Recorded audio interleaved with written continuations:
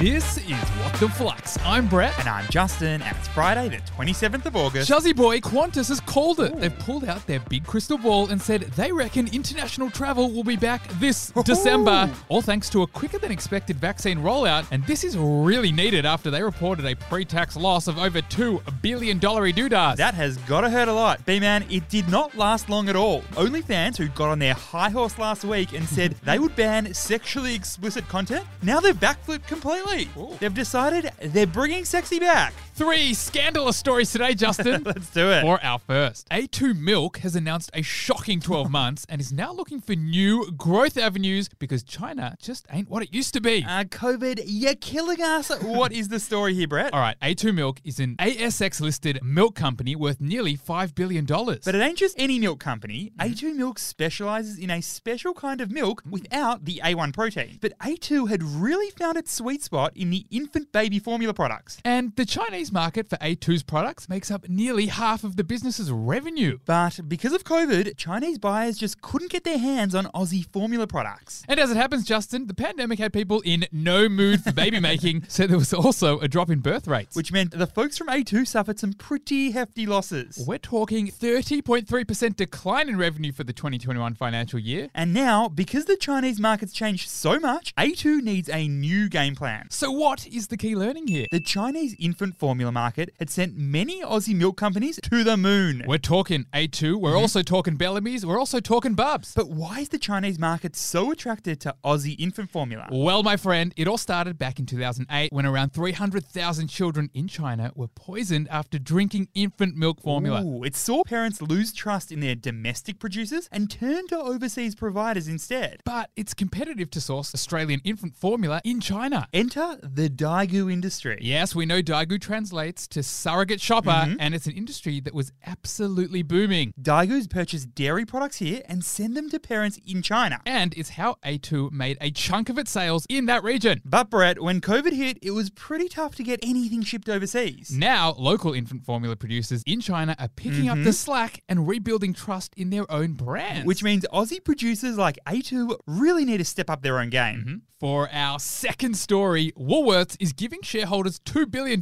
back in capital after spinning off its hotel and liquor business, Endeavour Group. The fresh food people giving some fresh cash to their people, Brett. What is the story here? Okay, so in June this year, Woolies spun off Endeavour Group. In other words, they sold it. And who is Endeavour Group? Well, Endeavour Group is the company that owns Dan Murphy's and BWS. As well as the largest network of pubs and pokie machines in Australia. Now get this one, Juzzy boy. Woolies said they wanted to demerge from Endeavour to focus more on their core business, aka Les Supermarkets. Woolies said, I'm gonna do me, and Endeavour, you do you. Yep, Woolies was like Beyonce leaving Destiny's Child to pursue her own solo career. And Endeavour is kind of like Kelly Rowland doing the same. God knows where Michelle is. Now, Brett, the demerger has freed up tons of cash for Woolies. Yep, on top of some juicy profits thanks to COVID panic buying. Which is why they wanted to give $2 billion back to shareholders. So what is the key learning here? We know the share market loves a merger. I.e. when two companies come together to form one. But the share market actually also loves a demerger. Which is when two companies split out to form their own individual companies. And B-Man, Australia has a pretty good track record with demergers. Coles, Treasury Wine Estates, Blue Scope were all the result of demergers. And there's actually a pretty simple reason as to why it works. And why is that? Demergers work because they allow businesses that were previously trapped inside a conglomerate to focus on their own thing. It also means that management can be properly incentivized and rewarded. For our third and final story, Headspace, the meditation app, and mental health service Ginger are merging together to form Headspace Health. Genuinely a merger we all need at a time like this, Brett. I was hoping for some ginger space, though. What is the story? All right, so Headspace was founded back in 2010, actually, as sort of like a meditation events company. It had some pretty hot early investors. We're talking Jessica Alba. Jared Leto is in there. And even Ryan Seacrest of American Idol fame. After developing an app, the events biz took a bit of a backseat role in favor of those calm meditation exercises at the click of a button. With the most soothing British voice of all time. I'm Andy Padikum.